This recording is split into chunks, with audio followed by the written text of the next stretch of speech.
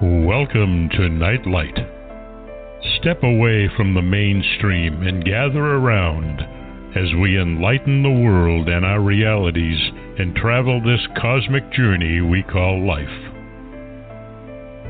Join us as we share with you and provide that beacon that can guide us all to a better way. Explore with us as we examine a metaphysical montage of spiritual insights, covering everything from the mundane to the magical, UFOs to unicorns, and everything in between. This is a time of awakening, of sharing and evolving, of spreading our wings and soaring on the cosmic breath of creation.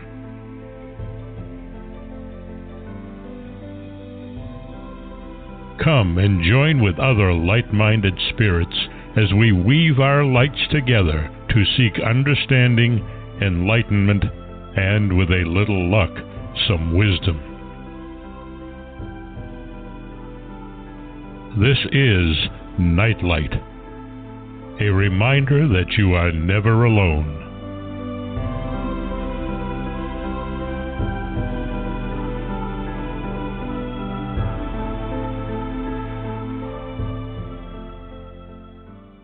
Welcome, everybody, to Nightlight. Thank you so much for sharing your time with us today. We really appreciate your listening and learning and sharing with us as we explore so many different, unique, unbelievably entertaining authors and books. We really appreciate your sharing your time with us, and we understand how precious time is, so we try to give you the best of the best here, and I think we've done just that today for sure. I want to thank first Ken Quiethawk for his amazing intro. You can find him out there on Google. He and his wife Deb are Native American storytellers, and they have done an amazing amount of work to preserve, protect, and share all of the magic that is in this particularly wonderful way of preserving history. But for now, Mark has an incredible author on with him, and they are going to be delving into some very interesting topics. I'm very excited, and I have my paper and pencil out because I'm taking notes right along with the rest of you. So, Mark, it's all yours. Okay. How are you doing today, Barbara? Doing very well, thank you. Yeah, speaking of time, this is what, second show in 12 hours? Yes. Yeah. So, our listeners know that we don't do math on Nightlight, except for when Blog Talk doubles my salary and makes it retroactive, and I can still easily calculate my take-home pay. Yeah, I haven't been given that notice yet, so. No. Okay. Yeah, I did okay discussing the science behind prehistoric climate change with TR a couple weeks ago. A little nervous about discussing quantum physics, but our guest has made it easy for people like me to understand in his new book, A Burst of Conscious Light. And I think we'll be okay. This is going to be an exciting show. When I was starting out in my radio career about 10 years ago, I was doing behind-the-scenes research for some of the hosts, and that's where I met our guest. When I saw he had this new book coming out, wanted to have Andrew as a guest, so it's finally nice to finally have him as a guest on my show, and just get reconnected with a exciting lecturer. Our guest is Dr. Andrew Silverman. He is a medical doctor with a background in physics. For over 30 years, Andrew has been researching the mind-matter continuum, near-death experiences, and the Shroud of Turin. He is widely recognized as a leading expert on the Shroud.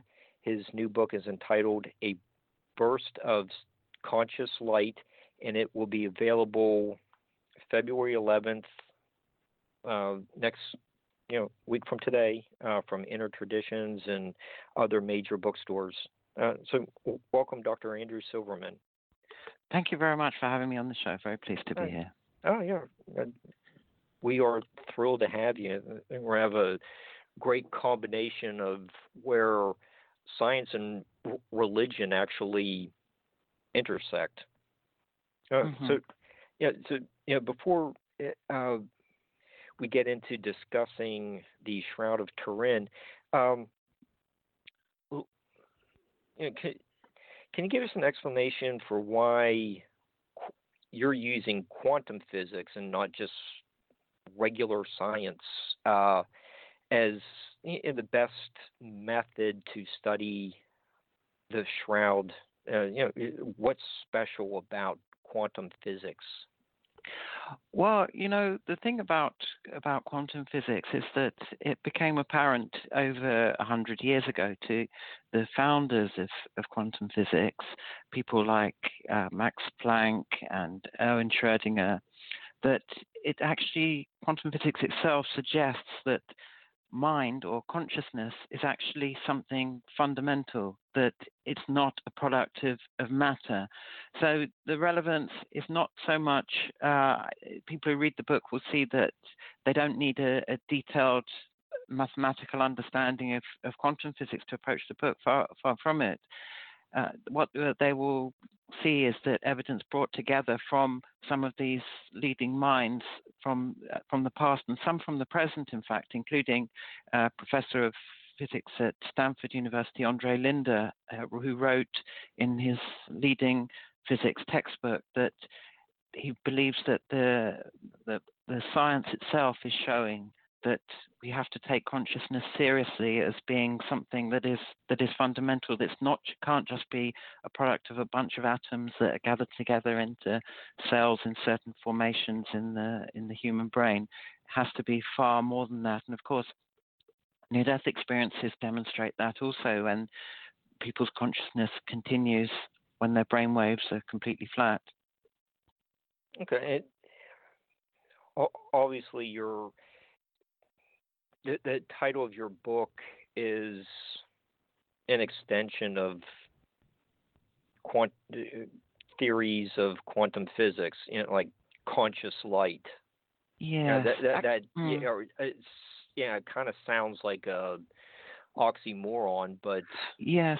In fact, the title was chosen by the publishers, as is often the case. That wasn't actually my original plan for the title, but it was definitely the evidence suggests that the image on the shroud may have been formed by a burst of light, and that light is a product of consciousness. It's because of consciousness, if you like, that it happened. So yeah. Okay. So all right. So, before we start getting into discussing the shroud, let's look at a few things that you are not saying in your book. Like you're not a paid spokesperson for the Vatican, or you're not. You're being more of an objective reporter. Well, yeah. In fact, you mentioned earlier whether this could be where science and religion meet, but actually, if you look carefully, there isn't really religion as such in my book. I do refer to the fact that there is a great deal of evidence that the man whose burial shroud the shroud was the historical Jesus of Nazareth, and that the fact that the image formed after he died in a way that is consistent with a possible burst of light that came from his body may in fact be related to how he lived and how his consciousness was disposed through the choices that he made and the lack of limitation or restriction in his thoughts through being selfless, compassionate, and so on. But none of that in it is actually religious as such. That I go Right. to great pains to point out that actually, if you look at his words and in such a way as to put to one side the 20 centuries of history that happened after him, when he was actually asked, "What are you doing here in this world?" sort of thing, his response was that his purpose was to bear witness to the truth. Now, truth nobody has a monopoly on truth, and I believe that all of the world's major religions do have truth within them, but none of them owns the truth, and none of them owns him. That they may, wish to represent him, which is a noble thing to try to do, but he in himself never actually, as far as I can tell, in any of what he was recorded to have said, was in any way condoning or saying that there was a necessity for organized religions and hierarchies and different ranks and different uniforms and so on, human intermediaries between people and him. It was more of a case that he actually said very specifically that anything you see, anything I do, you also can do. He was saying that all human beings have limitless potential, and I don't believe he sought to be worshipped or feared. I think he was just giving us a clear insight to understand ourselves and to understand him as a reflection, if you like, of what our full potential could be as human beings. Yeah, and you do cover, okay, Jesus, does seem to be the best possible candidate for the person whose image is on the shroud. You talk about, you get a couple other candidates, like maybe a couple of the Old Testament prophets or Buddha, but and all the people that have lived, we don't have documentation of too many people who could be responsible for this image. And, we'll get to that. So you're not really being a advocate for any one particular religion. It's just okay. We don't have too many choices of people who could have done this. Well, the evidence, as you're saying, does suggest that it was Jesus of Nazareth whose image we see on the shroud, and there's forensic evidence that this was a man who had been killed after having been tortured and whipped and crucified and had a cap of sharp objects placed upon his head. There's plenty of evidence from the pollen evidence and so on that this happened in Judea, and it was probably between the years AD or CE 6 and 66 in either March or April, somewhere in Judea in the environs of Jerusalem. It's very difficult to imagine that it was likely to have been someone other than him, and certainly you mentioned Old Testament prophets. I don't think the Romans had started crucifying people back in those days. Right. It was definitely a Roman crucifixion, and also the Buddha, I don't believe is reported to have been crucified. You mentioned him as well. It does appear that the man whose image we see on the shroud seems to be the historical Jesus of Nazareth. There's plenty of evidence for that. Yeah. Okay, and so as we start working our way closer to discussing the shroud, most of us are very familiar with the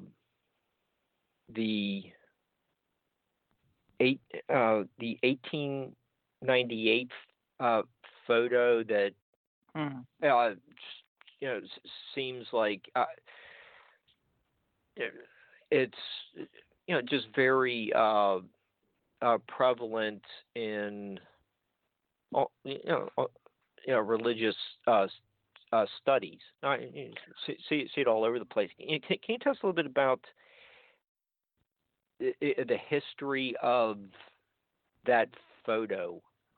Well, at the time, the shroud belonged to the Savoy family in Italy, and they permitted a photographer called Secondo Pia to take a picture of it. This photography had only been around for about 60 or 70 years at that time, and anyone who's sort of seen antique cameras and so on, it was quite a large device, and you had to even until recently, of course, you had to make a negative, and then before digital cameras started and so on, before you make the positive. And of course, those days the negative was a full-sized photograph that was then you made the positive from that. So Secondo Pia, just to go into the background of this, when you look at the shroud, I've actually seen it 3 times at 3 of the expositions. It's actually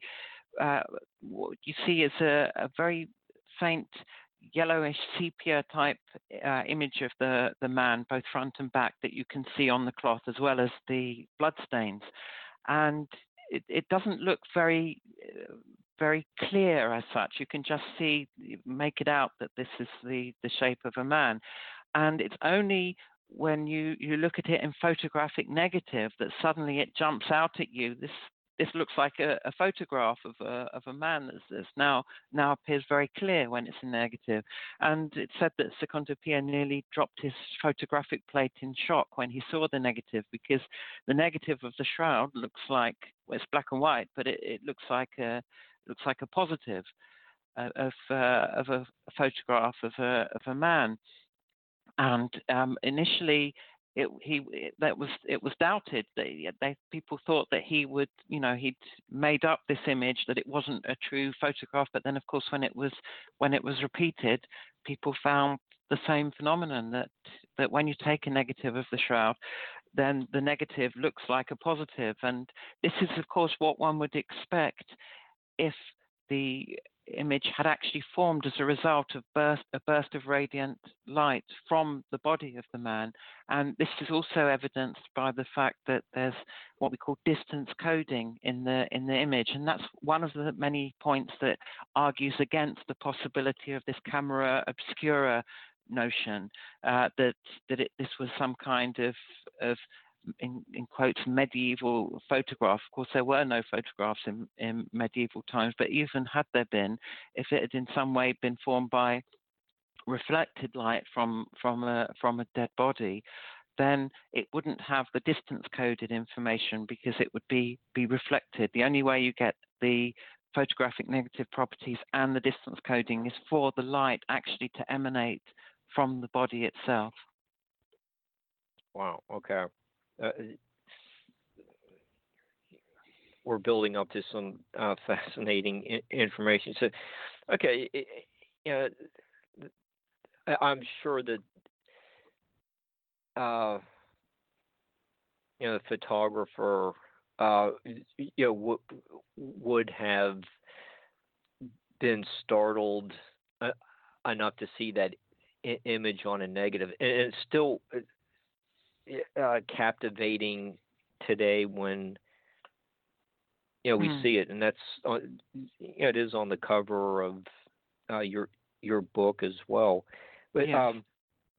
So you said you've been to see the shroud 3 times, and some of your research is drawn from the 1978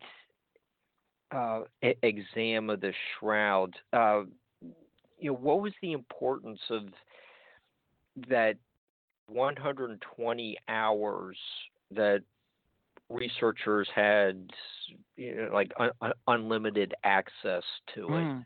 It's very important. I mean, we're the rest of us in the shroud research community are so grateful to those people that did that. Many of them are, of course, still around, such as Dr. John Jackson and Barry Schwartz, the photographer, to whom I'm very grateful for allowing me to print his photographs in the book. And he also has a website called shroud.com, where you'll find most of the historical and scientific evidence regarding the shroud. And so basically what the STURP team went there, and at first they assumed this was just some kind of relic, that they were going to go there and in 5 minutes they'd see the brushstrokes and then they could go back home again. And of course these were the people who were chosen for it. These were sort of scientists and people working for NASA and Los Alamos and so on. These were very expert people, and they went there assuming, before they'd actually looked into the shroud, that this would be a very simple exercise to find how the image formed. And they were completely astonished when they actually looked at it, that it didn't look anything like they were expecting. There were no brushstrokes on there. When you look at it in close up, then if it had been as people assumed before they'd looked at it, assumed maybe it had been a painted image, then you would have expected to see paint soaking through the cloth. But the only thing that soaks through the cloth is the blood stains, which they chemically tested and found actually to be blood. But the image of the man is a tiny superficial phenomenon on the very surface fibrils, just 200 nanometers. And to put that into perspective, a nanometer is just 1 billionth of a meter. So this is the thickness of the image is just 1/5000th of a millimeter. And it doesn't consist of anything that's been added to the cloth. There's no chemical that's been stuck there. It's basically a discoloration of some of the fibrils on the outermost surface, similar to the discoloration in paper when it's exposed to sunlight. And chemically, that's described as oxidation and dehydration. And it's the fact that it's similar to what happens from sunlight, I think, that may have led distinguished scientists such as Dr. Paolo Di Lazzaro of the Italian Atomic Energy Institute, the ENEA, in Frascati, to look into the possibility of whether the image might have formed as a result of a burst of ultraviolet light. And they actually found that using ultraviolet lasers, very powerful, very intense, very short burst of ultraviolet light, they could get similar changes just to the outermost surface fibrils. Now, they're not suggesting, in fact, no one sensible is suggesting that the shroud image was formed technologically by lasers. And in fact, we wouldn't be able to do that even now, not even with 21st century technology. It was billions upon billions of watts of power would have been needed to form the image. And we don't have that even today. Now, just to be clear, when we're talking about all those watts, people might wonder, well, if it was so powerful, so much energy, if you like, why is the shroud still there? Why wasn't the whole thing vaporized? And the clue is in the fact that it's a large amount of power rather than a large amount of energy. See, power is basically means in physics the rate of transfer of energy. So the actual total energy doesn't need to be big, but the energy is applied to the cloth in an extremely intense, very, very short burst of energy to form the image. Okay, and the dimensions of the shroud are, it's like a 14-foot long piece of cloth. How wide is it? If I remember correctly, it's around 4 feet wide. Okay, so this from the 1898 negative, and the photos that Barry Schwartz allowed you to publish in your book, they all show that there was this burst of energy, front and back, covering this 14-foot long piece of cloth. Yes, of course, not everyone agrees about how the image got there, but I make a case in the book that the evidence is consistent with that possibility that it was a burst of radiant light, and to me this is the possibility that makes the most sense. Really, it's the only one that has any empirical evidence to back it up, as strange and outlandish as it might seem that such a thing should happen. The physical evidence does back it up. Okay, and is it on display just against the wall, or in the church of the cathedral at Turin, or is it just brought out on a special occasion, like Easter or something like that? It's much rarer than that. It doesn't come out every year. In fact, I think after it came out, when the time that Secundo Pia took the photograph of it in 1898, I think the next expedition after that was in the 1930s. Wow. And then, if I'm not mistaken, then late 1970s, which was around the time of the Stirp study. There have been a few expositions again more recently, but it's most of the time it's not on display. In fact, it's particularly, I think that they're trying to protect it, get the image against light, because what would tend to happen, you see, is that as you expose the shroud to light, particularly if there's any daylight involved in that, then the contrast between where the image areas are and where there aren't image areas would gradually become less, because the ultraviolet does tend to cause that yellowish discoloration of a cloth, which is what we can see, in contrast that there's more of that discoloration where the image is and not where it isn't, so to speak. Okay. So I've always wanted to see, and it's maybe get a road trip from Blog Talk, complimentary road trip if next time it's on display. Hopefully, be seen. I just found this whole subject to be really fascinating. So, how did we're building up to the evidence that it was indigenous to the Holy Land, but how did the shroud end up in northern Italy? Yeah, well, it's basically there is evidence, as you say, linking it from the pollen studies to the environs of Jerusalem, and it's thought that following that it may have gone to a place called Edessa. There's a story of a king, King Abgar, who was very unwell, and who was sent a message to Jesus, asking, having heard of Jesus's ability to heal people, saying, can you come and heal me, sort of thing, and that he couldn't. He was busy, of course, with what he was doing at the time in Judea, and but he said, somehow I'll try and help you. And it said that although he didn't physically go there, that his burial shroud, which had his image on it, was taken there, and it said that this king was was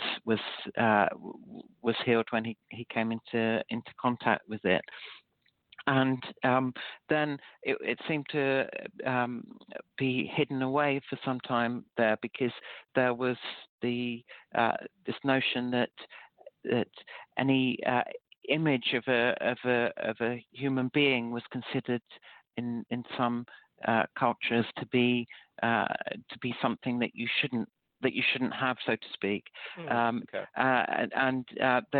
Although there may have been an exception in the case of the shroud, once it was realized that this wasn't a so-called graven image. It hadn't been made by hand, so to speak, and it just appeared on the cloth, in which case people might have had a more tolerant attitude to it. But then it appears that it may have been taken from there to Constantinople, where it was actually possibly looted by the Crusaders, and that could be how it got to France, which is actually, it was from France that it got to Italy. Now, of course, many people got put off by the carbon dating that was reported in 1989 in Nature. I was actually studying for what's known as an intercalated science degree during my medical degree when that paper came out, and so in I used to read Nature every week, so I happened to see it when it came out, this radiocarbon dating report. And even back then, I noticed when there's a little corner where they've got the statistics in a table there, and there was a discrepancy there, because if you compare the results of the different laboratories that tested it, then a statistical test would imply that there was very little chance that they'd actually dated cloth of the same age. In fact, you could say at the 95%, as you say scientifically, 95% confidence level, that they probably didn't. And it was actually some pioneering work by a couple in the States, Sue Benford and Joe Marino, who actually found evidence that it was actually the part that they chose to do the dating from was a corner of the cloth that had been one of the most damaged over time, because of course it would be at the corners that the shroud would have been held when it was on display, and of course there was always the temptation for curators of the shroud to break little bits off to sell as relics or whatever, and it appeared that it had actually been a reweave had been done to mend it at some time where this damage had been, such that there was actually more modern material in that corner than there was actually the original material. Now, one of the scientists from Los Alamos, Raymond Rogers, who was a chemist at Los Alamos Laboratories, he when he looked at the shroud, he said, there's no way a forger could have made this. But then, being scientific and so on, and wanting to believe what the evidence said, at first when he heard about the carbon dating, he thought, oh well, maybe it is medieval if that's what we have to believe what the science says. But he heard Benford and Marino were suggesting it was a reweave that had caused this mistaken age, that the part that had been tested wasn't representative of the rest of the cloth. And so he said, well, I've got he still had some samples left from near the corner that had been dated, as well as from other parts of the shroud. And he said, well, I've got the material to prove these, called them fringe people, to prove them wrong in 5 minutes. And so he did the test, and then he went on record and wrote a paper in a peer-reviewed scientific journal called Thermochimica Acta, as well as recording a video before he died, to say that I set out to prove them wrong. I've ended up proving them right, because he found that it was chemically completely different. The corner that had the radiocarbon dating was completely different to the rest of the cloth, and so many of us have been sort of lobbying the church to try and get another carbon dating done, but to no avail so far. Okay, so let's see. So we might as well just start talking little bit about yes, some of the evidence that you've already brought up, like you've mentioned a couple of times the pollen found on it. The pollen does date to like a March April time period, so that would fit in with like the Easter time period. Or Passover as it was then. Yeah. Right. And a little earlier, you mentioned that this person seemed to have lived between 6 BC and between 6 and 66 AD. The reason for that is the reason for suggesting that is because, generally speaking, of course, this man whose image we see on the shroud and whose blood we see on the shroud was a victim of Roman torture and crucifixion. And usually, when the Romans crucified people, they left them to rot, basically, for the wild animals and birds to get at their flesh and so on. The idea was for it to be a deterrent to everyone not to go against Roman law. But there was there's evidence that the man whose image we see on the shroud was in an area known as Judea, which was an area under Roman occupation. But there was a sort of figurehead, if you like, who was a Jewish leader there as well, and to keep the peace, the Romans agreed to allow the local people who were mostly Jewish to be able to keep their customs. So the Romans didn't stop killing and crucifying people, but they did at least let people give them the burial according to their traditions, which, as many people know, in the Jewish tradition is supposed to be a burial very quickly after someone has died. And so the fact that this was a victim of Roman crucifixion who was buried quickly, and the reason why we know he's buried quickly is because although he must have been dead when he was wrapped in the shroud, and we know that because otherwise it would be completely covered in blood if he'd still been bleeding, but there is some blood stains on there, which means, according to some empirical work that was done by a Dr. Gilbert Lavoie, a physician in Boston in the States, it must have been within about a maximum of 2 hours after the body had died, after the man had died, that the body was wrapped in the cloth. Because after that, even in humid conditions, the blood will have dried too much to allow transfer of stains onto the cloth. Okay, and you also make an interesting point about the limestone dust that was particles that were found on the shroud as well. Although I'm a bit cautious about how much weight I attach to that. But there is, because there is some suggestion from some research that was done that the limestone is characteristic of Jerusalem limestone, although that particular, there's plenty of other evidence that does put the shroud to have been there, but I just wasn't totally convinced that those researchers had done what we call in science sufficient controls, that they had samples from enough places to say that, okay, it does look like Jerusalem, but if we compare it to other limestones, it's very different from them. So it's not enough just to say it looks like Jerusalem limestone. You have to show, if you want to say it's from there, that it's not like limestone from other places. And as far as I could tell from that, they hadn't shown that very strongly enough, or they may have seen it, but not put enough of the evidence in their paper, which is tantamount to not having demonstrated it really fully. But I don't rely on that particular piece of evidence to locate the shroud there. There's plenty of other evidence that does.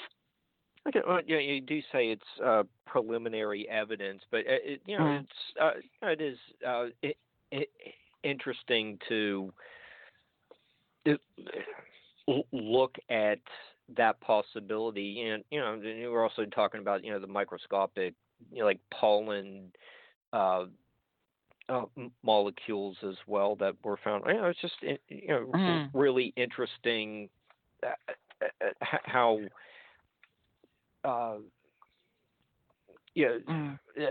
science has detected. Yes.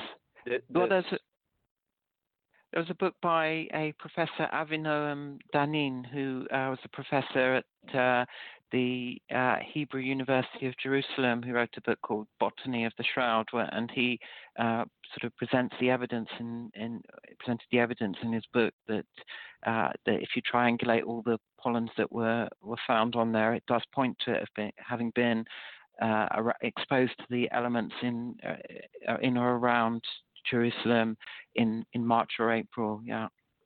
Wow. I might. That sounds like another book we're going to have to get. Mm-hmm. Okay. So, and can you explain the oxidation and the hydration aspect of the well, shroud? Basically, that's what happens. That's what makes paper turn yellow when it's exposed to sunlight: oxidation and dehydration. And when the chemical studies were done on the surface fibrils of the linen, it appeared to be the same thing that has happened there. That's what causes the image. So it's known as accelerated aging. You know how if you leave paper long enough, it will turn yellow from sunlight or ultraviolet light. Well, in this case, the being exposed to this radiation from the body of the man has, for a tiny fraction of a second, has made that sort of sudden change in the outermost fibrils of the cloth. And Andrew, you brought up this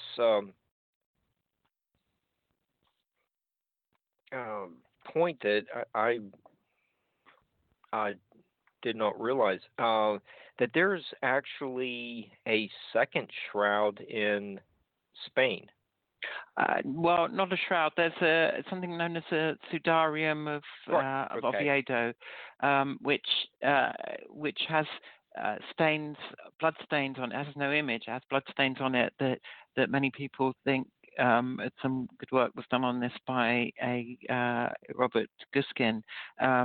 That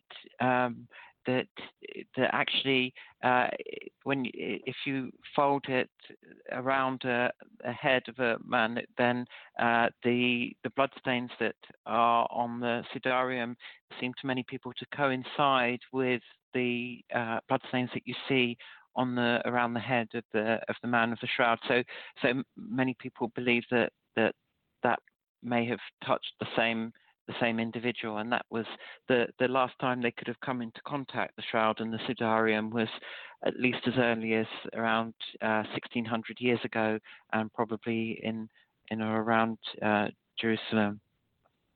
So it does, it's just yet another piece of evidence that points to the shroud being that much older than the carbon dating. I was not aware of that one until I read your book, and I was like, oh wow, it's kind of like a related piece of fabric. That was really cool to read. So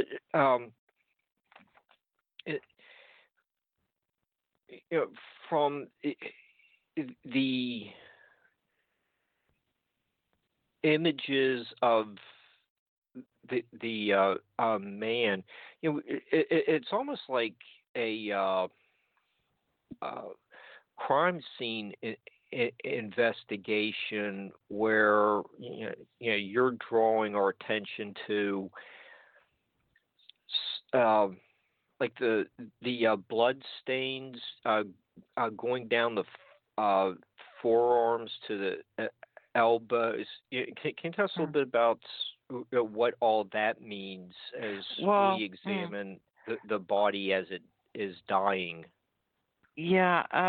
Well, I mean, it all is consistent with the fact that it runs throughout the recently deceased body of a man who had been tortured, whipped, and crucified, and it shows that the blood was coming not as you see on paintings and so on from the hands, but actually from the wrists, and this is what we know from which wasn't known in medieval times, but we do know now that the hands wouldn't have been able to support the weight of the body, so it makes sense that it would have been the wrist, and again it was Dr. Lavoie who drew my attention to the fact that there are what's known as off-image stains. So there's a blood stain that's near the elbow, but not actually coinciding with the image of the elbow, and this, when you think about it, would be consistent with the fact that there are two different events here. One is that the formation of the bloodstains, which is a simple contact process when the body of the man was lying flat on his back after he died, and the shroud was wrapped around him. And there's a second process that happened whereby the image was formed, and that was sometime after he had died. And now at that time, it looks as though the cloth is actually stretched out and flat in a planar aspect in front of and behind the what would have been as I explain in the book, the vertical body of the man when the image formed. And so, for example, you have the bloodstains that would have been from the side of the face when the cloth is stretched flat, as it were. They're superimposed on the image of the hair. And this is the fascinating thing, that it looks as though that when the image formed, the body was no longer lying flat on its back, but was somehow upright, and strange as it may sound, was actually suspended in the air, upright, because the hair is going straight down. It's not going behind the body. It's going straight down onto the shoulders, and the muscles of behind the back and the buttocks and the calves and so on are not flattened as they would have been if he'd been lying down supine. And yet, if you look at the position of the feet, they're not at the same level. So it doesn't look like he was standing. It looks like he was upright and suspended above the ground. And now, this is the amazing thing, because this has only become apparent using 20th and 21st century technological research methods, and wouldn't have been known about in medieval times, for example, but is amazingly consistent with anecdotal reports of what happened during the lifetime of Jesus of Nazareth. For example, reports of him walking on the water, and of him being seen to rise above the ground, and his shining like the sun at some points, according to reported witnesses. Now, that's the fascinating thing, that not only does the evidence sort of archaeologically, forensically, and historically point to it having been this in particular individual. We see on the physical evidence on the shroud that these events that were described to have happened during his lifetime, that may have actually been real. Maybe it actually did happen, because it looks like it happened after death as well. That something amazing happened to the body of the man. And you see, the rest of the first two chapters of the book talk about the physical evidence regarding the shroud, but then I go on from there to say, how was such a thing possible? Because for me, it's not enough to say, oh, it's a mystery, or it's a miracle, or whatever people want to call it. You see, that people think that everything where mind affects matter, they call it supernatural or magic or whatever. But to me, that doesn't really make sense to think in that way, because if you think about it, if we have such a thing as freedom of will, which, we all live, whether we notionally believe we do or not, we all live our lives assuming that we do and assuming that others do. Otherwise, why do people deserve credit or get blamed for things that they do wrong if they were going to do it anyway? We consider that people make free decisions what they're going to do with their mind, which means that their mind is influencing matter. Otherwise, how can they make free choices? And of course, then there's the evidence from quantum physics that mind is actually fundamental. It's not a derivative of matter, but that matter only takes on reality because of the observer. Now, there's a very eminent professor of physics at Stanford University called Andre Linde, who was so convinced by the evidence that consciousness must be fundamental and had to have played a role in making space-time and matter happen, that he actually wrote a section on this in his textbook that he wrote, which is the leading textbook on inflationary cosmology. And there's an interview that he did where he mentions that at the time he included that, his publisher said to him, if you put that in your book, you might lose the respect of your readers and your colleagues. And he said, if I don't put it in, I'll lose my self-respect. And then there's Eugene Wigner, is a Nobel laureate quantum physicist, one of the leading, who was when he was alive, one of the leading researchers in quantum physics, and he put in writing that basically, how can we possibly think that consciousness doesn't influence matter when all of our experience from science says that if there is an influence from A to B, there has to be one from B to A as well. That if we know that matter is affecting consciousness, then consciousness must be able to affect matter. And so, I mean, so many people assume that science that people who know the evidence from science will become materialistic and assume that we're just lumps of flesh and piles of atoms and cells. But actually, a lot of people don't realize it's the science itself that points beyond that and says that a human being is far more than that, and a human being is something of greater significance than all of the galaxies and physical objects that you can see when you look out at the universe. Okay, and you cover some of this space and time and separate. We're kind of getting into the quantum physics part of the show. Can you explain what you mean by that? Like the separation and indeed. Yeah. Okay. Yeah. Well, I mean, basically, if you think of the near-death experiences, and when people they're in cardiac arrest, their brainwaves are flat, and often one of the first things that people perceive during that time is this immensely bright light, and they have this sense, this knowledge, as they described it, that within that light is all knowledge and wisdom and all compassion, that they somehow feel loved by that light, and that the people that they care about are somehow in that light there. Now, you see, this is fascinating because if you read the writings of Professor David Bohm, was also a quantum physicist, he made the point that to light, and this is basic relativity physics now, that at the speed of light, that the distance and duration of time become zero. So if you could be a light beam, according to Einstein's equations, which have been proven correct in so many different ways now, if you could actually be that light beam, then you would get to where you're going instantly, and there's no distance to where you're going. In other words, light joins together points that appear to be separate in space. Now, if you think about it, space is just simply another word for separation. you don't have space unless things are separate, and you can't have separation unless you have space or room for that separation to be.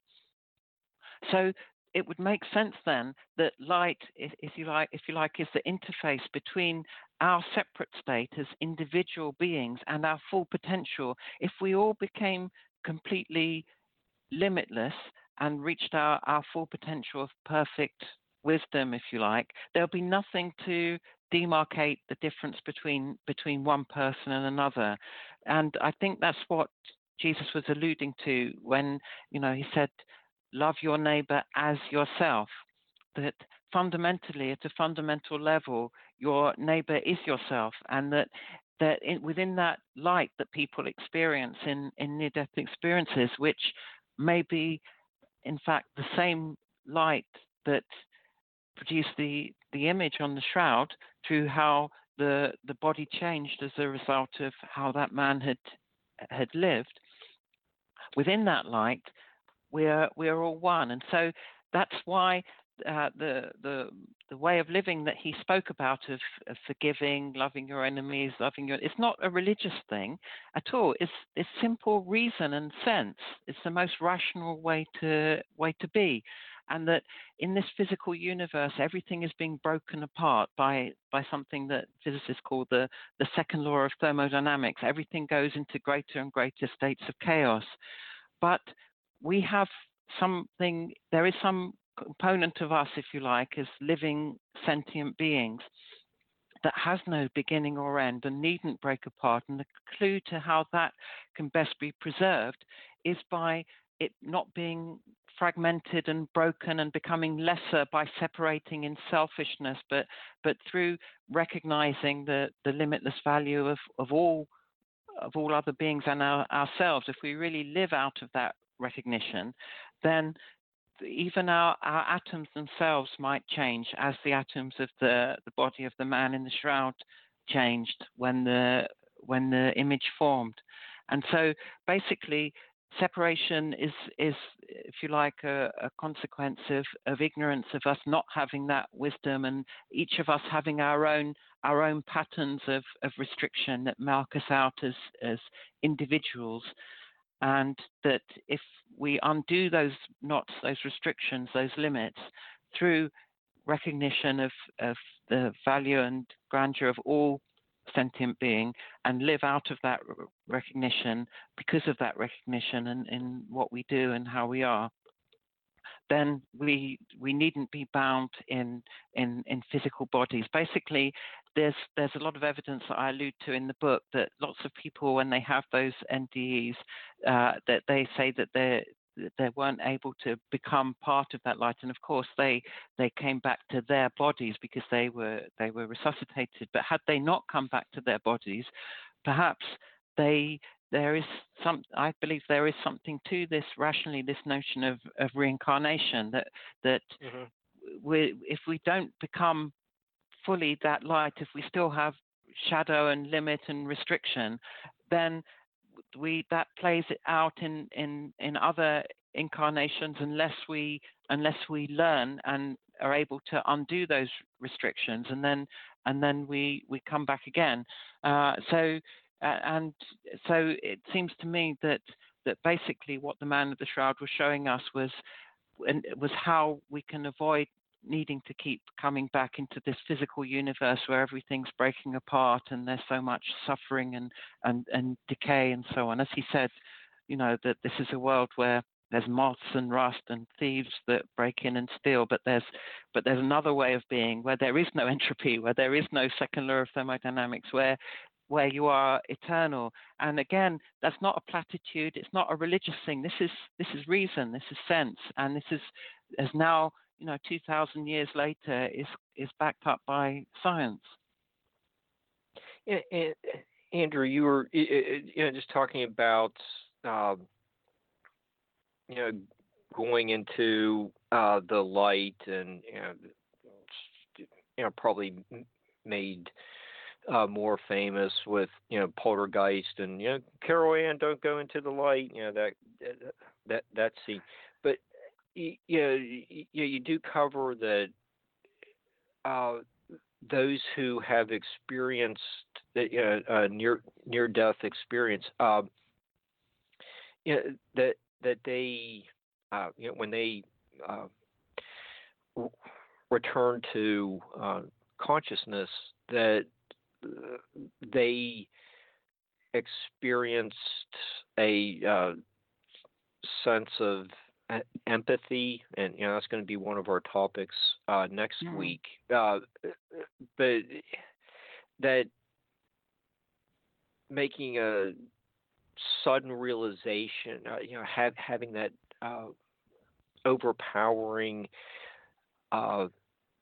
feeling does fit in with what also with what you're saying with the love your neighbor. So those couple little topics that you just discussed does go back to the possibility that the shroud really may have been the one that did enclose Jesus. Oh yeah, well, I'm convinced of it by all the evidence that I've looked at. Yeah, but it was. Okay, and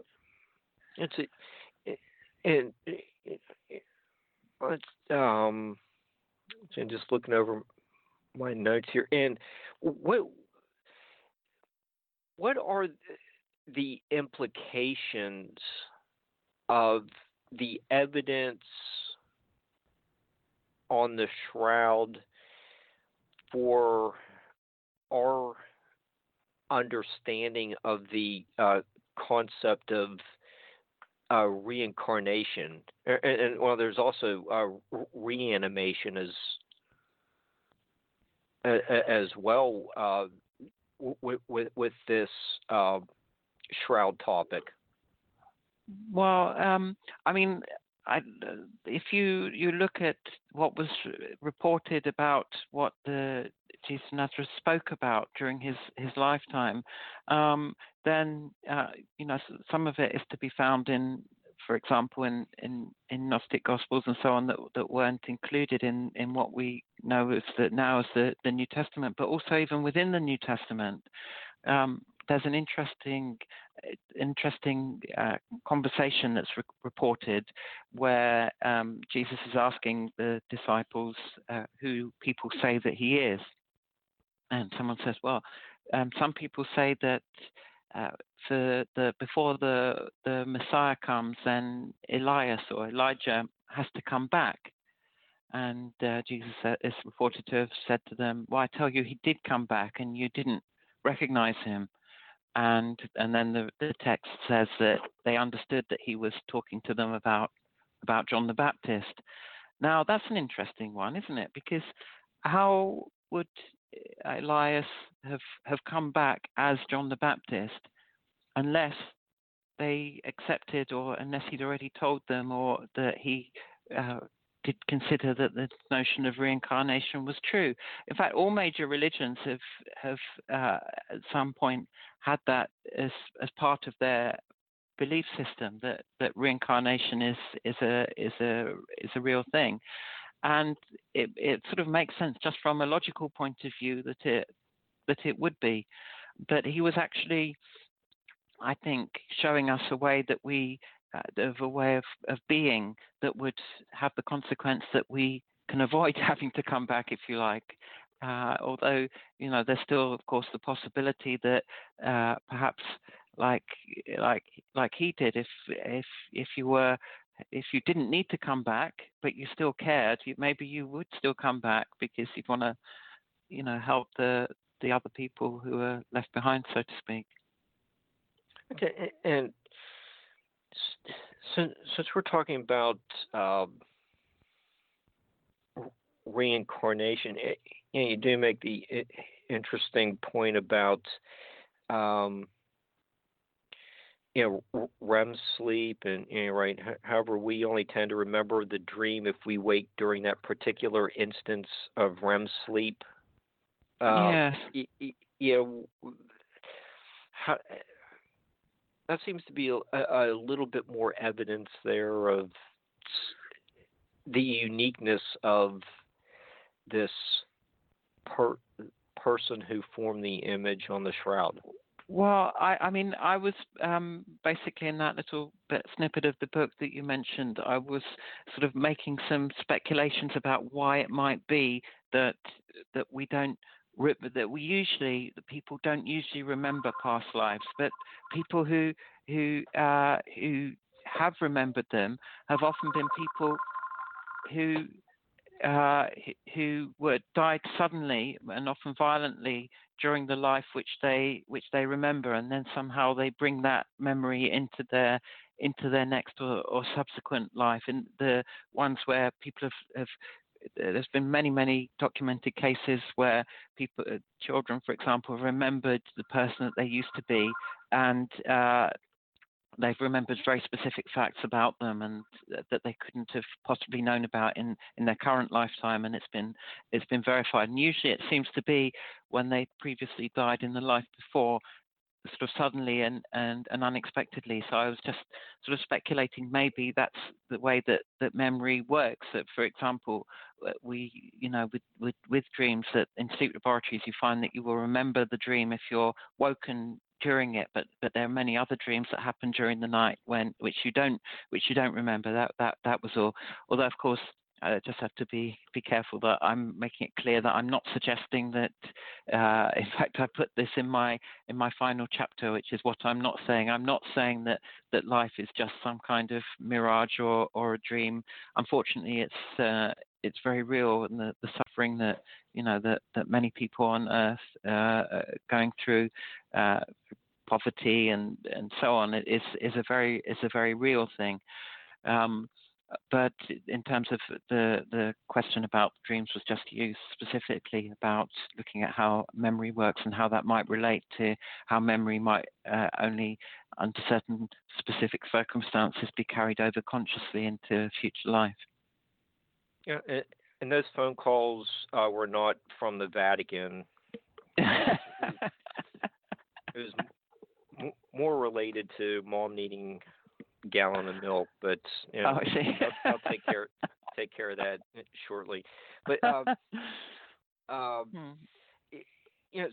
so much has been focused on the front of the shroud, but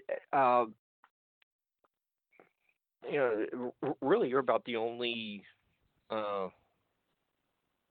author that's gone into a lot of detail about the back of the shroud, which that's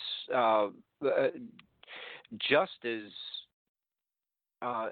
interesting with the whiplashes across the back, and as well as the large contusion. I think actually lots of other people have written about the image of the back of the body as well.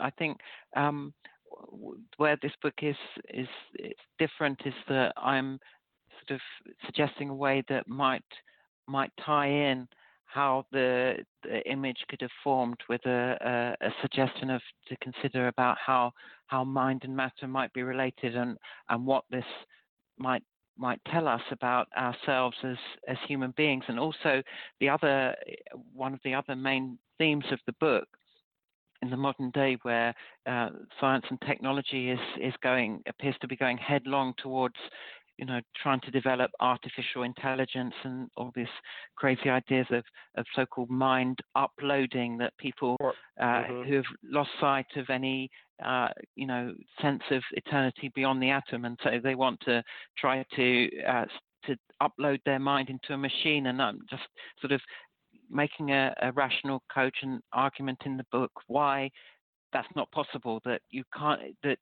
we are not made of information. You can't make a person into a string of ones and zeros. That won't be you.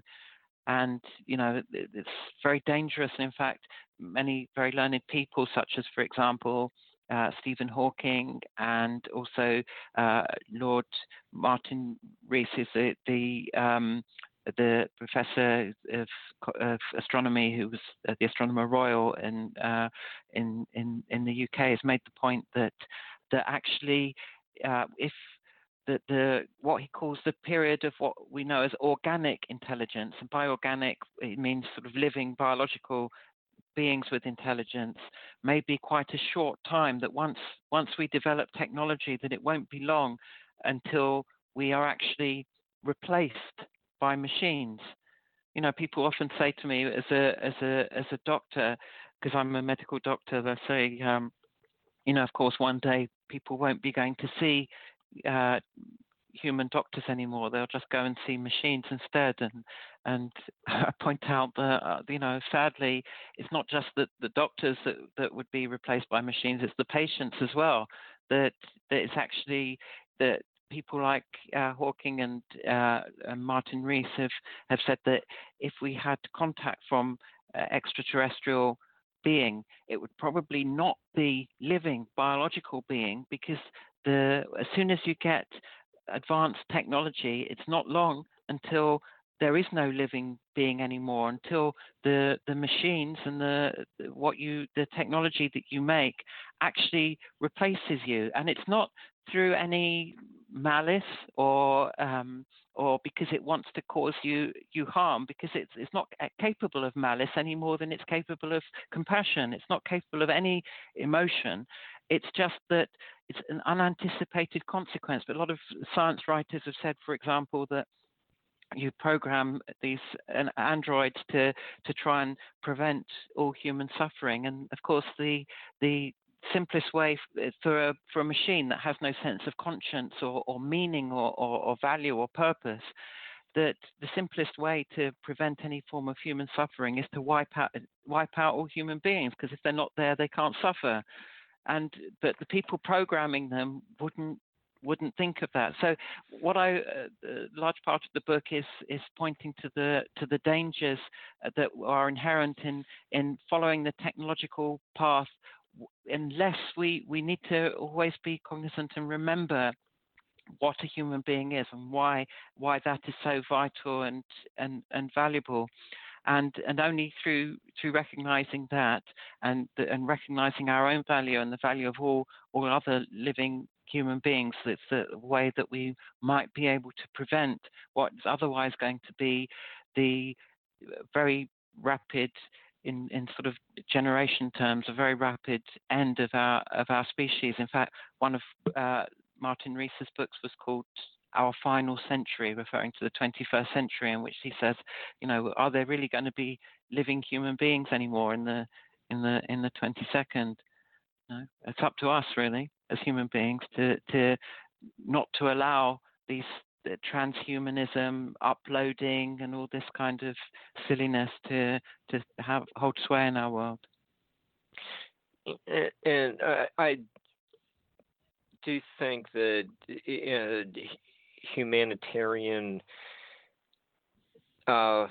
view does come across in very plainly in your book, and it's just backed up by some of the parables as well. We spoke about like love your neighbor, and a couple other ones similar to that. The interesting one about that, of course, is you said love your neighbor as yourself. That at a fundamental level, your neighbor is yourself. That where we come from, as originally as living sentient beings, we all have the same source originally, and we've just become much more distant and divided and limited and restricted, so that we're no longer reflecting that origin that we all had. But if we were to recognize that, if we were to recognize, like you said, is it not written, "You are gods"? That's the potential of any human being, is, whether they're a king or a pauper. Every single human being has the potential to be of far greater significance than the whole physical universe. Yeah, and another parable that you worked in from Matthew chapter 24, verse 27 says, "For as the lightning cometh out of the east and shineth even unto the west, so shall also the coming of the Son of Man be." And in the passages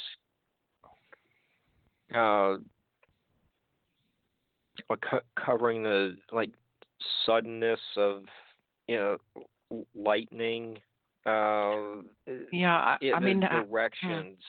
20 centuries ago, how would he have explained to people that when he came back after he had died, that it would be a burst of light from his body would happen?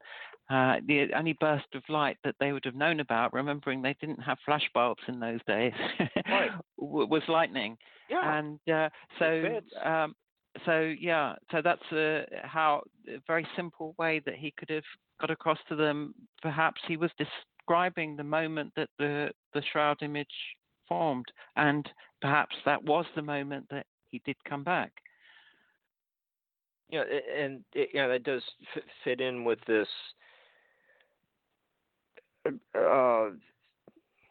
burst of energy, leaves the singe on the fabric, and the what I thought was really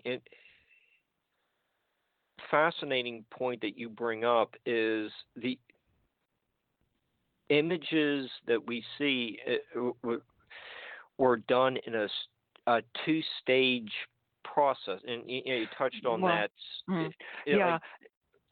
So the blood stains happened shortly after the man had died, and then the image formed sometime after that, and at that point it appears that the body was vertical. It's not quite a singe. Although it's very bright and intense, it's a much gentler process than that, if you like, because the surface fibrils are not actually burnt. It's just they have it's like a tan, if you like.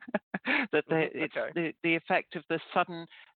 It's a very intense, very short burst of ultraviolet light, not sufficient to burn through the cloth or to burn it at all, but just that if you leave the cloth out for years in sunlight, it will turn yellowish. But all of those years of sunlight, if you like, happened in a few billionths of a second.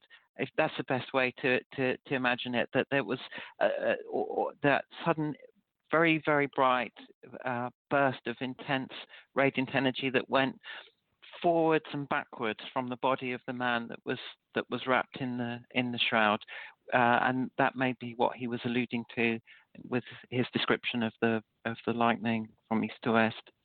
Right, and the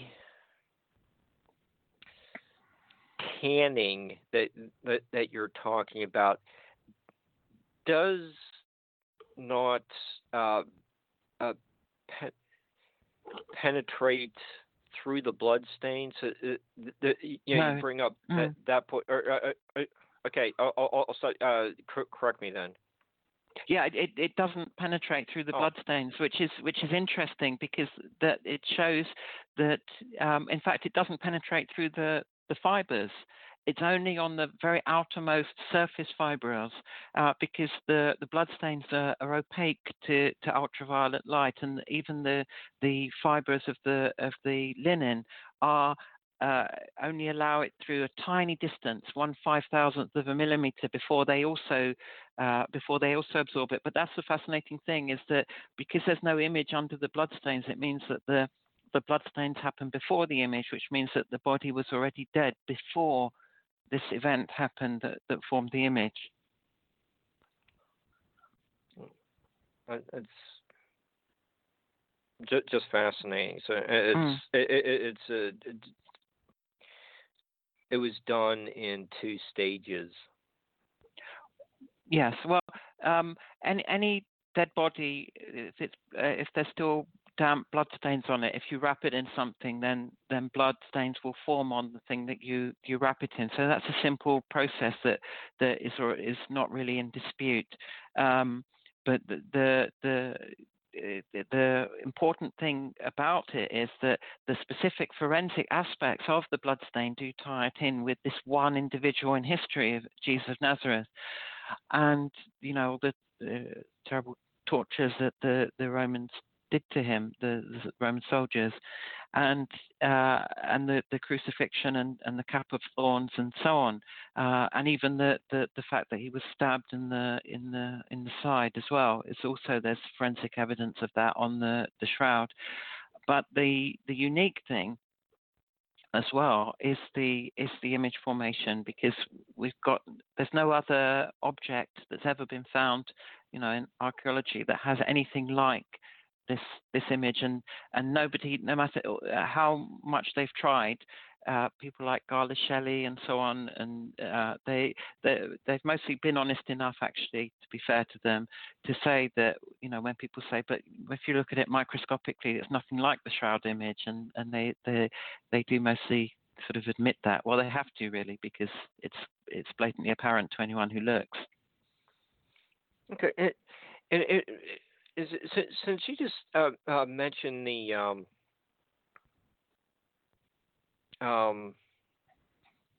stab wound, what was there was unusual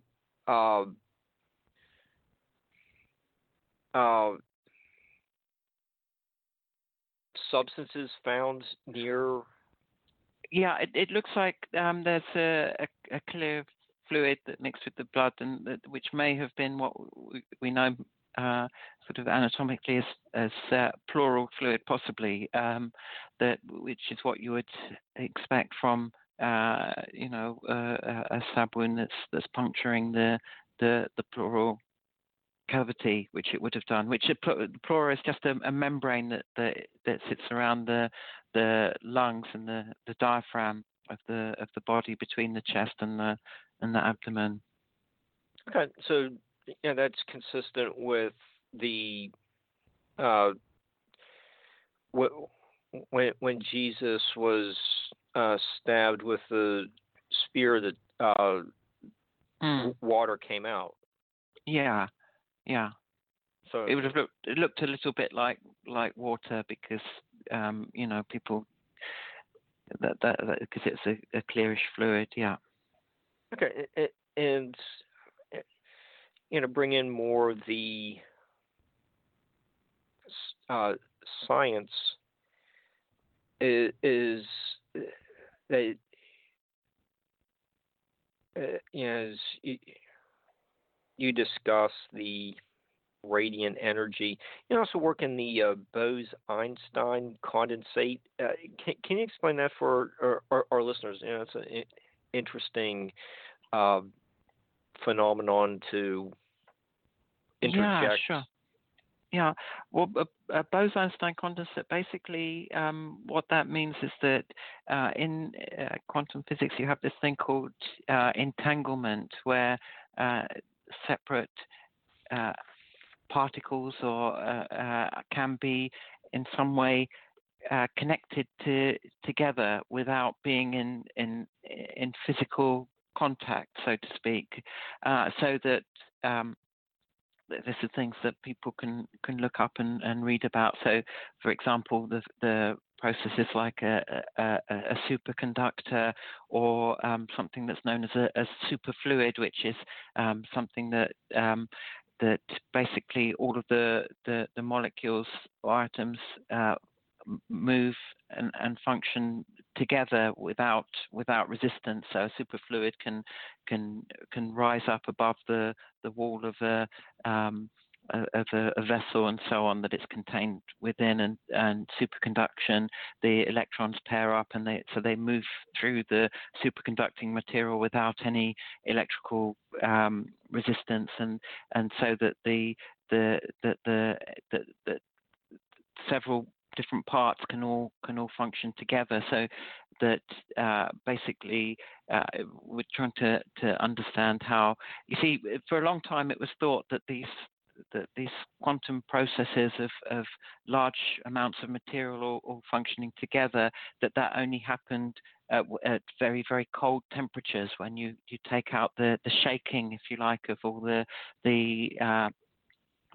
thermal movements of the molecules. But it has been found that there are certain biological processes, for example, the ones that allow birds to navigate, and even photosynthesis and various other things, where it shows that at the body temperature even you do get sort of processes happening in such a way. It just seems that I explain in more detail in the book, but it's not, you don't need to sort of study a lot of physics to get to grips with it, but basically that I'm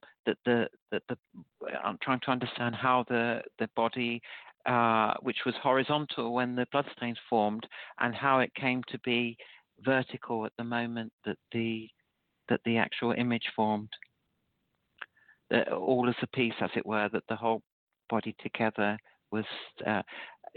See, there's a process known as tunneling, which whereby a quantum particle can get through a barrier that it shouldn't be able to get through.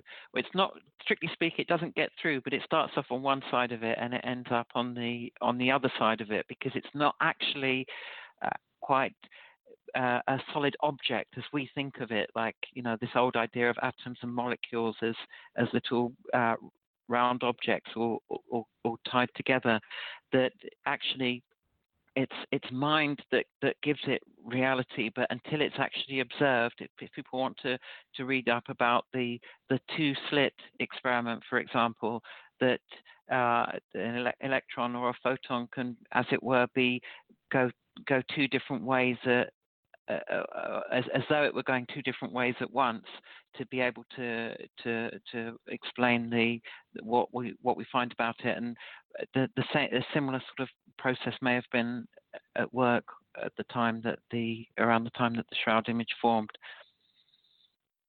Okay, so as we've examined,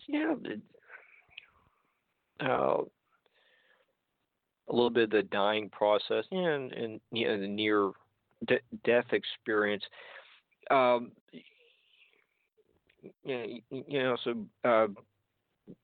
Bring up that if consciousness is eternal, like, where were we before we were born, and where are we going afterwards? Yes. So basically, the point that I make in the book is that, and this is something that Schrödinger himself, one of the founders of quantum theory, alluded to, that time is actually a product of consciousness. That all the equations of physics, none of them actually account for why there should be a now, a present, like as we experience it, or a so-called flow of time, the sense that the past has happened and the future isn't there yet. That in the equations of science, it's as though the whole thing would be there altogether, but it's the observer, it's the consciousness that makes that time happen, that makes there be a now. And it follows from that if we make time, then time didn't make and cannot unmake us in terms of our consciousness. So, in other words, we have no we have no beginning or end. And by we, I don't mean our physical bodies that we now inhabit, as it were. I mean the stream of consciousness that we're now experiencing in this moment now, as I'm talking to you and people are listening, and I'm listening to you, and so on. So basically, we didn't begin, and we need not end. And in terms of where we would have been before, well, it seems to me to stand to reason that there has to be an explanation. I've always of how we come to be how we are, and people talk about the nature and nurture debate. Well, how much of it is genes and how much of it is our environment. But I've always said that to me it's more like nature, nurture, and a third element, which is actually neither of those two things. And that neither may be partly what we bring in from our subconscious memory, from what we've done and experienced perhaps in past lives, together with the choices that we're making now, because some of what we do and what we are is a product of course, of the choices that we make. And those choices that if we live in a way that the man of the shroud was demonstrating, then perhaps if we were able to do that enough, then we need not be part of this cycle of coming back and dying and coming back and so on. But as long as there is limitation and restriction, as long as there are things that divide, like selfishness, materialism, racism, all the things that make us smaller, if you like, as human beings, less than our full potential, because we're not able to learn from our fellow man to be able to form a sort of wisdom that is all encompassing. And if we were to do that, then we wouldn't perhaps need to come back. But if as the ignorance that we perpetuate will tend to mean that we do need to come back. Of course, that relies on there being somewhere for us to come back to. And of course, if the trends that as they're happening now technologically and so on, in terms of transhumanism and this vogue for what people wanting to try to develop mind uploading, there may not be anywhere for us to come back to, in which case then we're stuck. We don't stop existing, but we don't actually have anywhere, where to be born, as it were. So all the more reason why we need to value humanity and its potential in all human beings, and to recognize that there's something in everyone, however, whatever their background, nationality, religion, race, whatever, that is bigger than the universe, and that's why I think that's basically what people like Jesus, not just him, the Buddha and other great teachers like people like Muhammad and many other people in history have been trying to say that we should recognize and value all human beings, and if we do that enough, then our future is secure. That's what Jesus was, I think, referring to as eternal life. Okay, and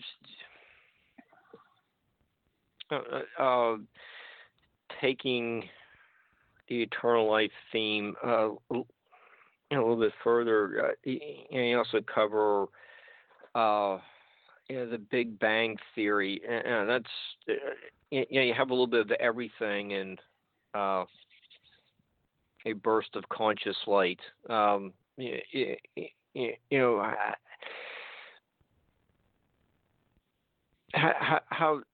does the shroud almost seems like a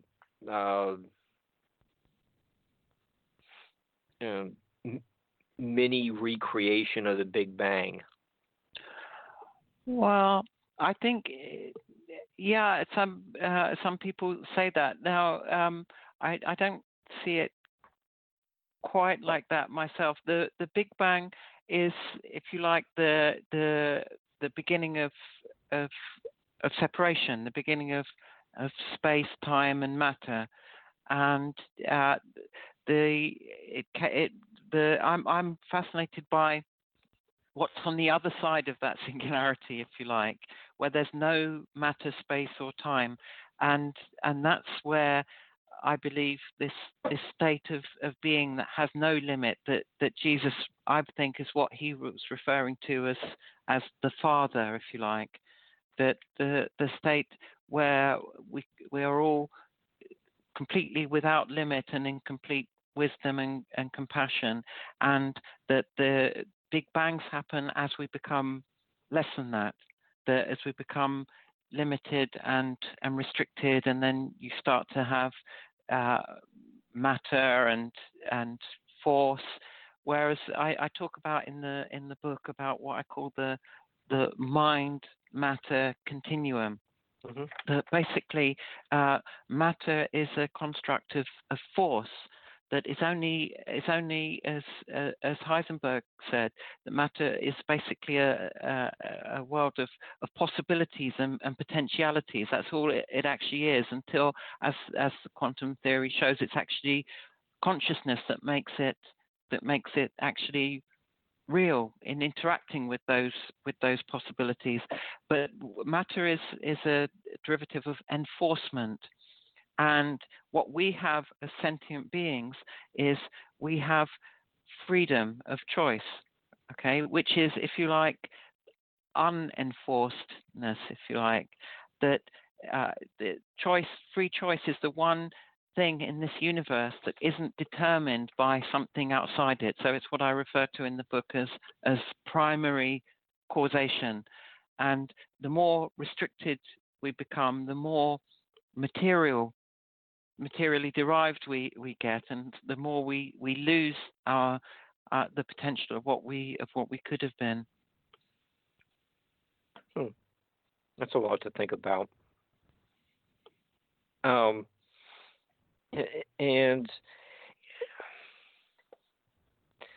it just seems this unlimited potential seems like that's what we have at this moment, where the person goes from a supine position to it's not really a standing. You're draw attention to the feet as well as hair hanging straight down on the shoulders. And the calves and the back aren't flat. Yeah, so it's just all this. It's like one movement from supine to a floating position, and you get the burst of light, and and it seems like this person, whether it's Jesus or I don't know who else it really could be, but there's just this message about living, a free will. Just there's some kind of powerful message about there's an infinity still ahead of us. So can you tell us, like, the meaning of the feet while NSA and the Vatican calls again?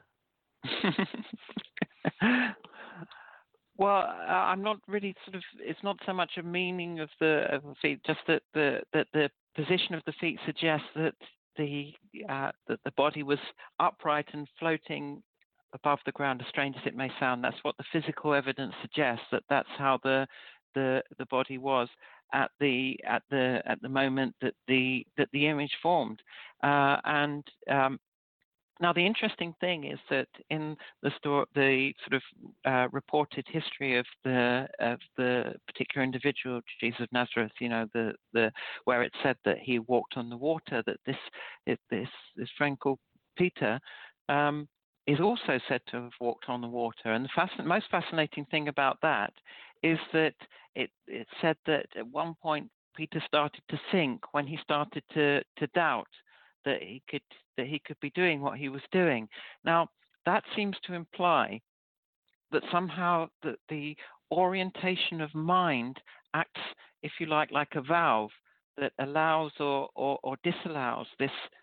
And I think the best word for it, and the word that Jesus himself used, is peace, that allows that peace into that unenforcedness, which can actually lighten the very atoms of the body, such that it was possible for him to be walking on the water. And this idea of doubt and so on is just the restriction that we're not allowing that peace into us. Okay, this is just really fascinating. So, and we've spoken a lot about the front and some of the back of the shroud. One of the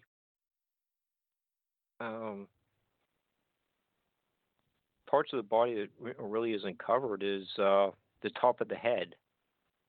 Yes, because the image of the front and back of the body is, if what I'm suggesting is correct, that the light was basically emanating in one axis, if you like. If the body was vertical, I call it forwards and backwards, the light. It wasn't going upwards or sideways.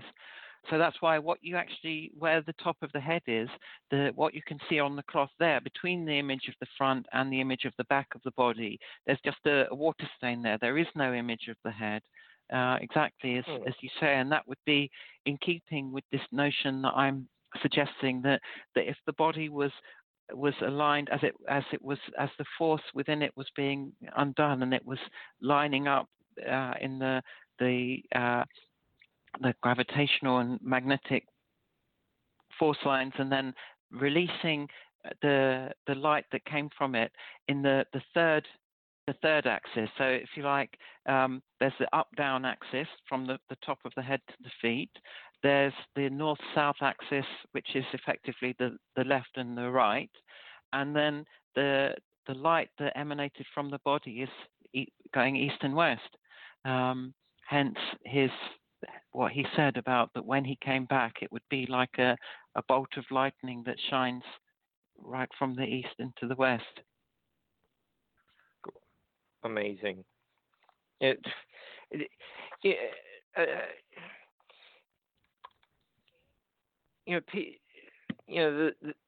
story of the shrouds, this burst of energy does not. You're making it sound very plausible. But we also have other cases of spontaneous combustion. Charles Dickens mentions it in Bleak House. That's a whole nother topic. I didn't want to get sidetracked in that, but people.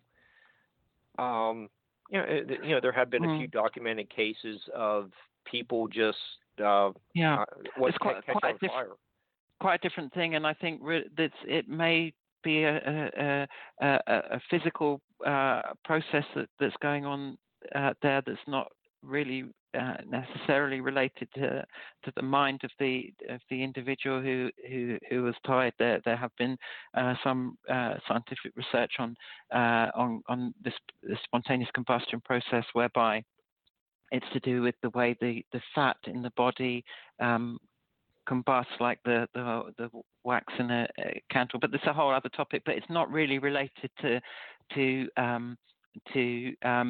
what I'm saying about the shroud image, which is a completely unique thing, and it was not formed by the body burning, and it wasn't a scorch. And when I said like a tan, I didn't mean literally like a tan. I just meant that as a tan is the effect of the ultraviolet light on your skin.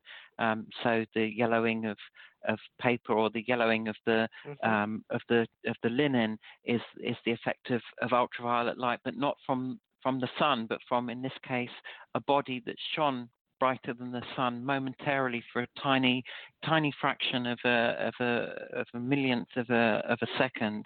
And so, if you like, the equivalent of many years of direct sunlight, but just like that, instantly.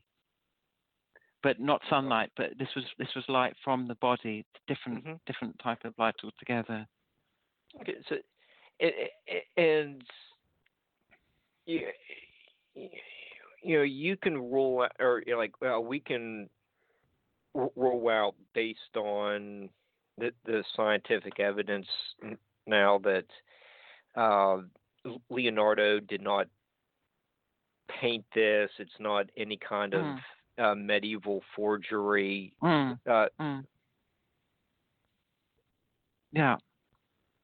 that's right. Okay, and how does the church view this artifact, relic? I mean, they don't really have any definite statement about its veracity or not. They say that that's for scientists to determine, but they unfortunately they're not allowing the scientists the access to it to do the necessary further testing that many of us are arguing should be done now that the carbon dating has been called into question because of the area that they used for the dating. That there could be a further dating from other parts of the cloth to see what the age comes out as. Because there's way too much evidence pointing to it being far earlier than the date that the carbon dating gave, and the carbon dating just doesn't hold up when you look at the fact that the corner that was tested is chemically totally different to the rest of the cloth. Okay. It's always like those medieval stories about, we do find some examples in like the Canterbury Tales with real relics, faked relics. It's really a fascinating subject. Of course, for it was only relatively recently that it came to the possession of the Catholic Church. It was in the for the quite a while in the after it come from Jerusalem and Constantinople and then to France. Then it was in the possession of the Savoy family, and it was the Duke of Savoy who bequeathed it to the then Pope in his will. So I mean, to me, it's a piece of scientific evidence rather than a relic. It's an archaeological artifact that tells us a great deal about ourselves as human beings and what our full potential could be. This subject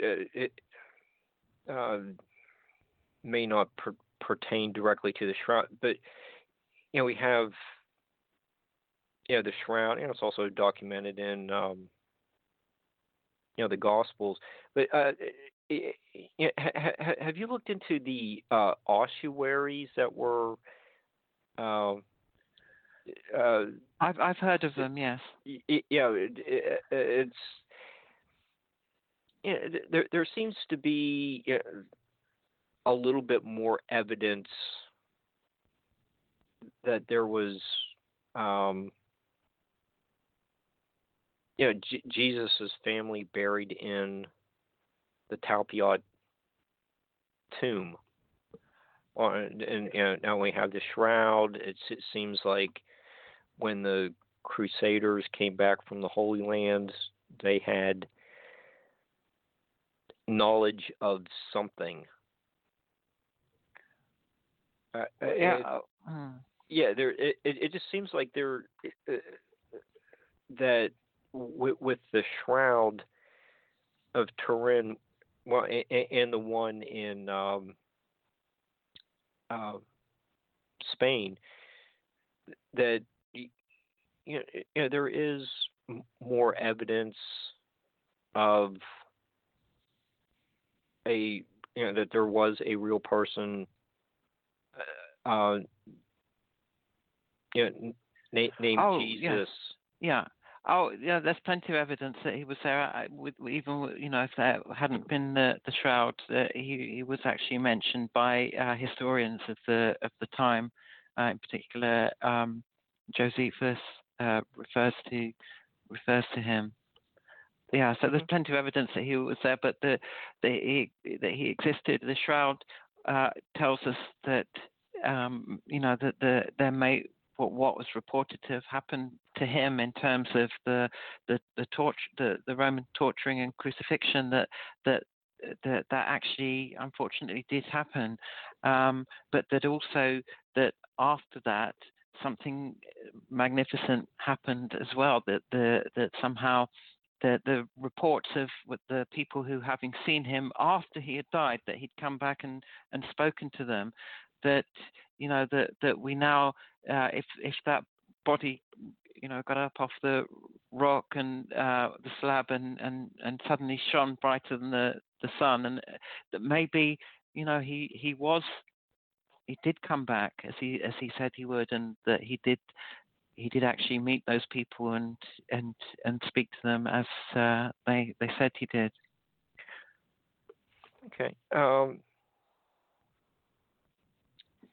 We have about 9 minutes left. Your book, A Burst of Conscious Light, is going to be available next week. Yeah, next Tuesday. So, do you have any public appearances, conferences coming up, or? Well, on my website, lightoftheshroud.com, are a couple of the presentations that I've done at conferences. One was at the Shroud conference in St. Louis, and there's another one, a talk I gave to the Society for Scientific Exploration in San Francisco about what I've been talking about today, about the mind matter continuum, and how this fascinating subject of how time may be a product of consciousness, and how that may show that we are actually, as sentient beings, that we have no beginning or end, and how also again about the dangers of the technological drift into transhumanism and this silliness about people trying to upload their minds, and in that talk I explain how such a thing isn't possible, that you can never reduce mind to a string of ones and zeros. And if you look at the evidence from the light that formed the shroud, then that shows you how the full potential of how we're so much more than just that, binary, mechanical, electronic, technological stuff. That really matter is merely a byproduct of consciousness, not the other way around. That consciousness is our sentience is eternal, and the more that we recognize that, value ourselves and each other out of that realization, then there may be a chance for humanity to avoid what many scientific commentators have said is likely to be the end of our species through the unanticipated consequences of technology. Yeah, and you have a number of publications on the shroud, but in your the references section in your book, you have 15 pages or so of references, of bibliography. It's like you're researching all different aspects of the shroud and recreating the time period, like the Jewish law about crucifixion. So of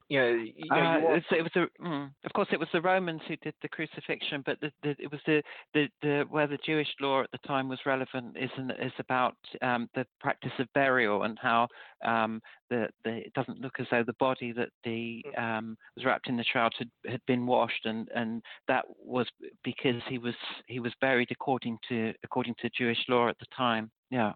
Yeah, and you have it's not that long of a book, but it's a comprehensive view of all the research that's been done so far. I think it's just a fantastic book, eye-opening to the microscopic research, like the pollen, to connecting it to all the quantum physics. Basically, you did a terrific job.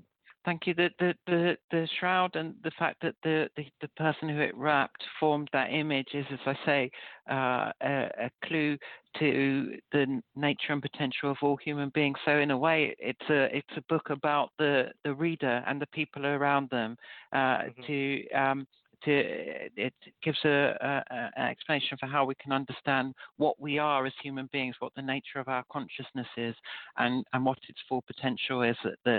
That we are effectively eternal being that has become caught in a physical form, but that we've been shown that there's physical evidence from the shroud that if we live in a certain way, that we needn't be restricted to being, if we don't treat people as material objects, if we recognize and respect and cherish the humanity of mankind and preserve that, then we needn't follow the drift of the second law of thermodynamics that will destroy us if we let it, and if we accelerate that through that destruction through technology. It's giving a reason why not to try and upload yourself, why not to try and implant chips in you. Say that your humanity is much bigger than anything that technology can give you. We don't need any more of the second law of thermodynamics. We need just more empathy, like you suggested, and we're down to 90 seconds or so. Andrew, I want to thank you so much for being our guest. Let you get back to holiday, and I just want to recommend to the audience when a burst of conscious light becomes available next week. Just get a copy. It's really a eye-opening book, and Barbara, do you want to step in and wrap up the show? Absolutely. This is, definitely a book you're going to want to read, because it does finally begin to link science with spirituality, and he has a very profound, compelling case here. and makes it palatable for both venues to kind of merge into one for a period of time. Thank you so much, everybody, for listening. Thank you to Dr. Silverman and, of course, Mark for bringing it all to us. Definitely this is one book that I'm going to be perusing rapidly. Check out our calendar and take a look, see what's coming up Monday and Tuesday of next week. Also, check out the YouTube channel, and if you like what you see and like what you hear, please subscribe. Bye, everybody, and thanks so much for sharing your time with us.